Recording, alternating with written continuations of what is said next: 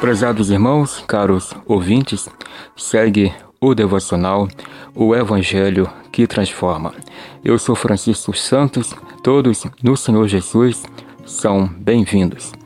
Gostaria de ler com você 2 Timóteo capítulo 3, versículo 10, que diz, portanto, tu, porém, tens seguido a minha doutrina, modo de viver, intenção, fé, longanimidade, amor, paciência.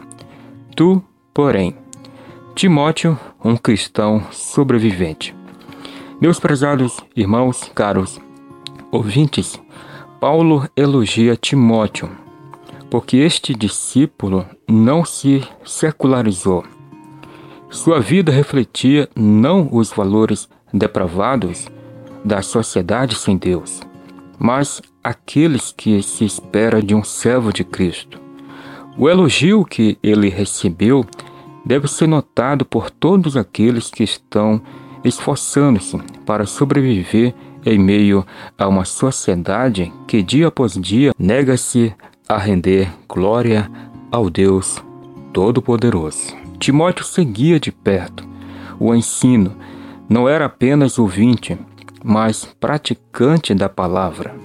Ele também se espelhava na conduta de Paulo. O anseio do discípulo é ser parecido com Cristo e com outros cristãos piedosos. Ele acompanha o propósito de Paulo. Assim como seu mestre, ele desejava honrar a Deus com sua vida, glorificando a Cristo sobre todas as coisas. Ele procurava seguir a fé de Paulo, não a fé de sua própria cabeça. Todas as vezes que criamos o nosso cristianismo, estaremos adorando outro Deus, ao invés do revelado na Bíblia. Cuidado com a fé própria.